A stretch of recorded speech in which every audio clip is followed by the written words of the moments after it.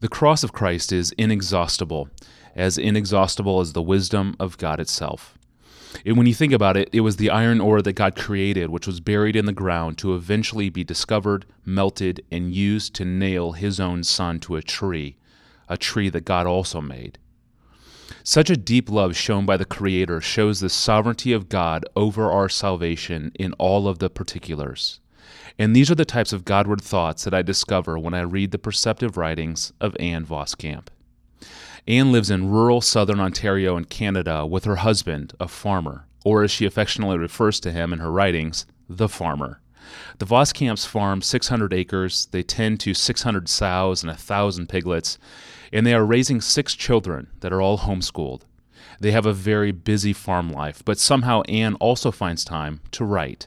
She is perhaps best known for her best-selling book, 1,000 Gifts, which was published by Zondervan in 2011.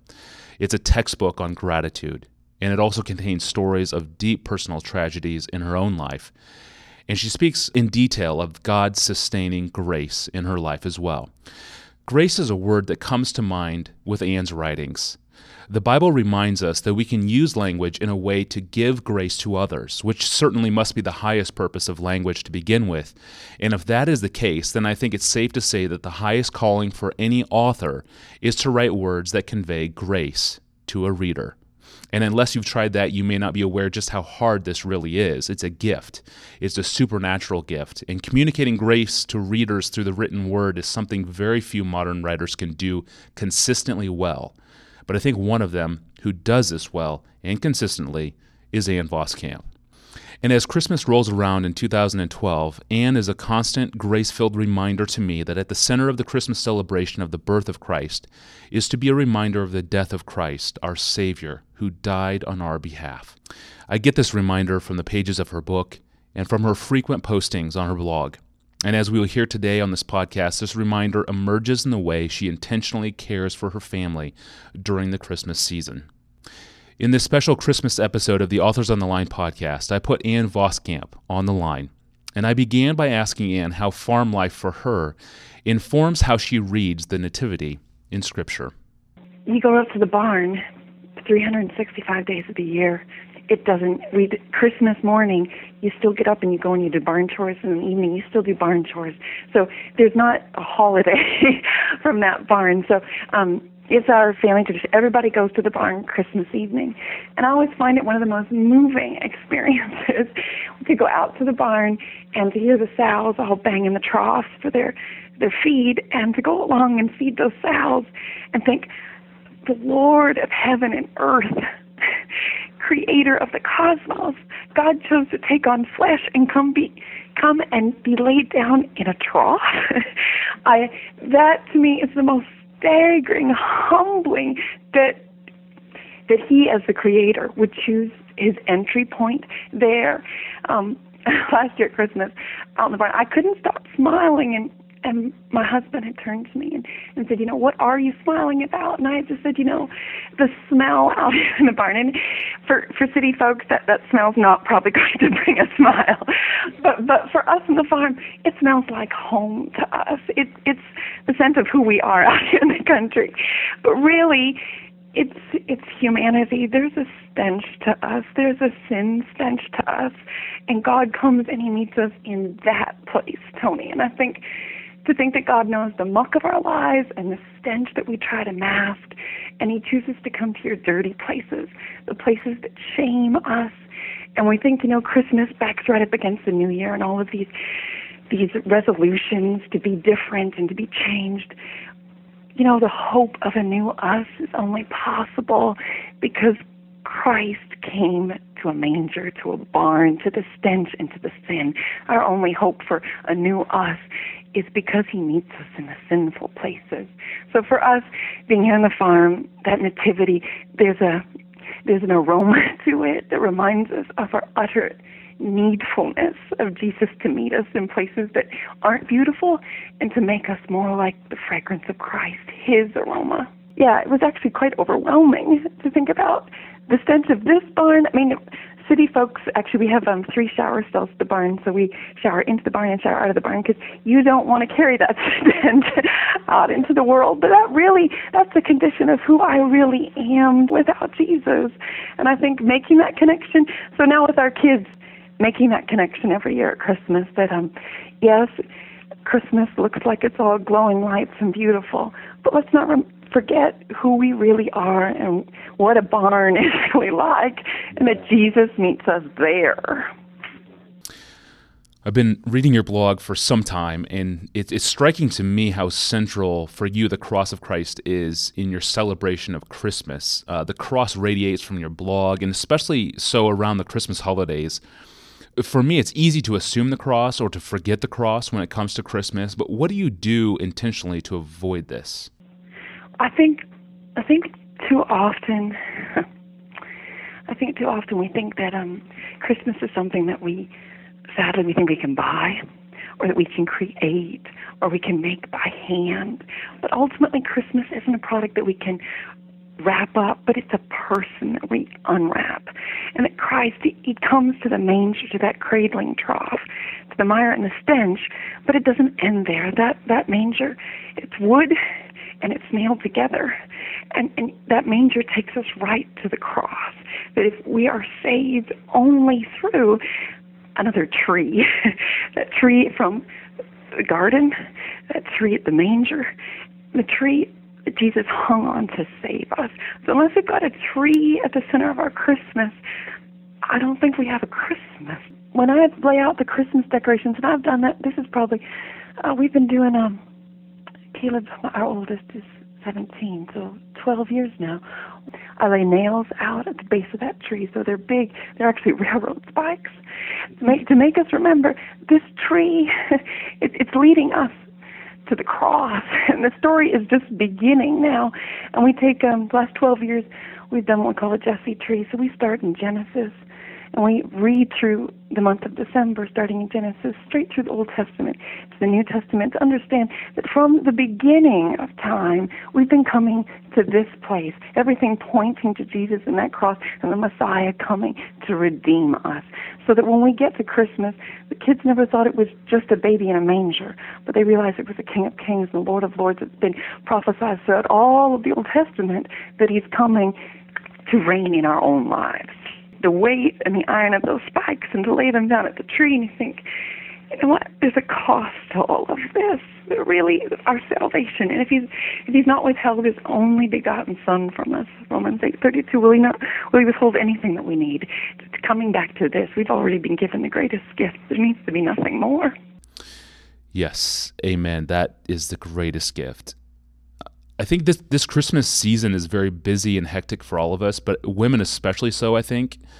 Speak for a moment to women who are losing sight of Christ in the busyness of this season. They've taken their eyes off of the greatest gift. What would you say to them?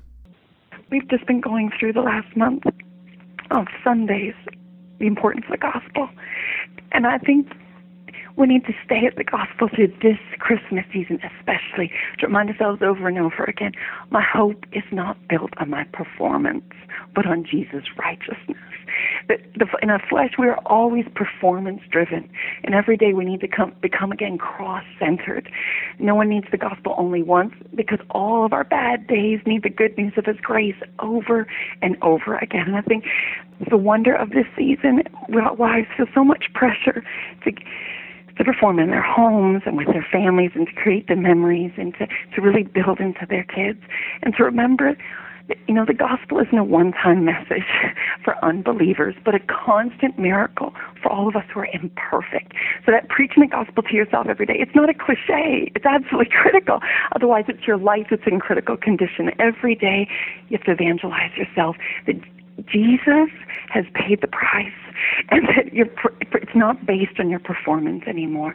Jesus stands instead for you, and now you're just leaning hard on the cross. It's amazing grace over and over and over again. You mentioned Romans 8:32. One of my favorite excerpts from your book, 1,000 Gifts, is on page 154. This is what you wrote, quote, "He gave us Jesus gave him up for us. If we have only one memory, isn't this one enough? Why is this the memory I most often take for granted? He cut open the flesh of the God-man and let the blood. He washed our grime with the bloody grace. He drove the iron ore through his own vein. Doesn't that memory alone suffice? Need there be anything more? If God didn't withhold from us his very own Son, will God withhold anything we need? End quote. Romans 8:32 for you is really a life verse. I mean, explain this more. Why is this your life verse? Actually, you think about the Israelites, and Jewish people still do it every year at Passover. They go back to, at the Seder, their Passover celebration, they say it again and again, day in and day in. It would have been enough if God brought us out of Egypt. It would have been enough if he had parted the Red Sea. But for us as Christians, looking at Romans 8:32, he who did not spare his own Son but gave him up for us all, how will he not also with him graciously give us all? It would have been enough if he had just given us Jesus. If we have only one memory, having the memory of the cross, that is enough. But it's the memory. Oftentimes, I know I do, Tony, that's the one you take for granted. We forget that we think that the cross is elementary, that's your first step, and then you just go deeper. But actually, the cross, it's essential every single day of the Christian's life. That's the one thing you can't forget, that Jesus Christ, he drove that iron ore through his own vein, and that memory alone suffices. That is, counting of all of our gifts this season and beyond is ultimately summed up in one. But all gratitude is ultimately gratitude for Christ, and all remembering is ultimately a remembrance of him. All things are from him and through him and back to him again. Christ is our crossbeam. Last Christmas, you wrote a piece on your blog about being reminded of the centrality of Christ's death in your life. It's titled, "The One Thing Your Christmas Can't Afford to Be Without," and you published it December 15th, 2011 on your blog, A Holy Experience. In it, you picture a key ring cross, essentially a piece of jewelry that's been lost and trampled in the mud. Tell us more about the background story behind this post. I'd gone to a women's Christian conference. It was deeper still, and this was just a few weeks before Christmas a couple of years ago. And yeah, this blog post comes out of what it was like coming out of that women's conference. And then the next morning, I went to church Sunday morning at David Platt's church, and the unexpected experience I had, and the repentance and the coming back to the centrality of Jesus. Lord, I'm prone to wander, just to pull me back in close to you again and again. And Anne, would you close out the remaining time on this podcast by reading this particular blog post for us? If I can get through it, Tony, without tears. Okay. I walk out of a Christian women's conference in mid-December and step oblivious right over a cross. I can be a woman rock-hard and blind, a woman who forgets her own face, oblivious to the appalling miracle of rain that becomes wheat, bread in the mouth that becomes grace in the veins, forgetting God taking my place, when my sin is that I keep trying to take his place in my life. Honestly, I would have just kept walking straight out of that conference and into the dark coming on and never looked back. We were headed to the car after the conference. We have places to go and there are roads that lead away, and I have no idea why we think that the way that God is here isn't always the way. I don't even remember which one of us women pauses there in the parking lot and murmurs it into the dusk. Oh, look, someone's lost their cross. I mean, I had never seen that cross before, the one lying on the pummeled gravel, the gravel all punched out by wheels spinning and leaving and moving on. It's lying there next to a puddle, a black cross, the forgotten remnant of a keychain. I did linger, because I had felt it, something in me lunging to reach out, to wipe off the cross's muddied surface, clasp it. I had felt it, the recognition, like noticing your family names scrawled across a scrap, and then the longing and the belonging. I had almost knelt down, had almost claimed it as my own, almost let it take hold of me. But did I really need a little homeless, dirty cross? I had a few necklaces with crosses. I was wearing one. I'd come to the cross way back there already, laid my burden down. Yes, the cross is the crux of my life. But do I really need to rescue this specific lost cross from a mud puddle? I had considered it for a moment, and then turned, walked into shadows. The next morning it finds me in the Church of Brook Hills. We find a seat, and David Platt, he's in jeans on the platform. Mr. Platt's book, Radical, Taking Back Your Faith from the American Dream, it's at home, dog-eared and in the Bible box, because we read it as a family after meals. We always read Scripture after every meal, and we've been reading Radical then after Scripture, and we'd swallowed it down, the stuff that gets caught in your gullet and won't let you go. Walking through the Church of Brook Hills, there are pictures of the poor and needy hanging everywhere in this church. Faces from the Deep South, a slum in Africa, a rundown tenement from around the corner. I'm sitting there beside Molly Piper, Robin Dance, and on the other side of me, Kristen Welch, a real-life radical who's made her life about loving the least of these in Kenya. And they've got a hold of her, and they're holding her close to Jesus. And from the platform, Mr. Platt says it. Words, he says, are for already believers, the already cross-claimed ones. Your only hope for joy, your only hope for peace, your only hope for comfort, your only hope for strength, and your only hope for love in this life is found in the cross of Jesus Christ. Your only hope in this life is found in the brutal, bloody humiliation of a naked man on a wooden post. My hope is that you go out of this building clinging to the cross of Christ. And I can feel it, like it was gutted out of me. That lost cross that I left back in a parking lot outside a stadium on my way out of a Christian women's conference just before Christmas. That cross I said I didn't really need right then. Not the muddied one, not the ugly one, not the one that will mean my hands will have to get dirty. The cross I say I've already once come to, been there, done that, asked for forgiveness of sins, and then carried on to my life.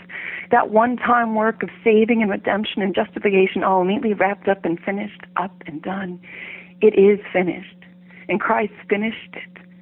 But I am never finished with the cross. I need a cross-centered life if I'm going to live the cross-filled life. How do I get back to that parking lot and never move on and kneel right down and cling to that cross for all I'm worth? David Platt saying that this cross is a sign of God's affection for us, that we need the cross daily, because how else can we die daily? I know. We need a place of execution in our lives if we're ever to rightly execute a life of faith. And I know my life needs an axle on which to turn, and my Christmas needs to be cross-centered. If my life isn't cross-centered, my life is off-centered, and the warping spin can leave me right sick. My life needs central faith force, and the centrality of the cross is the force that holds together my universe, and grace is my gravity, and the cross is my cosmos. If everything in my world's spinning out of control, is it because I've lost the centrality of the cross? A tree needs to stand certain at the center of Christmas. The worship team is playing music quietly. Dr. Platt invites anyone who needs to come to the cross again, to cling to the cross, to come again. It's only after the service is over, after one stream of people have flowed out, and folks are trickling in for the next service just before we need to leave, that I say it out loud to Robin and Kristen and Molly, the friends I've come with. Can I just have 1 minute? I just have to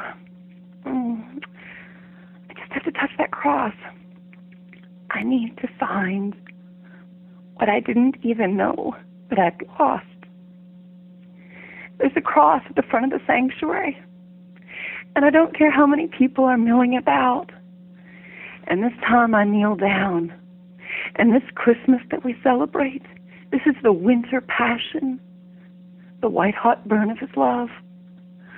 I look up at the cross and I can feel it in my heart, the white-hot burn of his love, and it heats me right through, liquefies everything hard.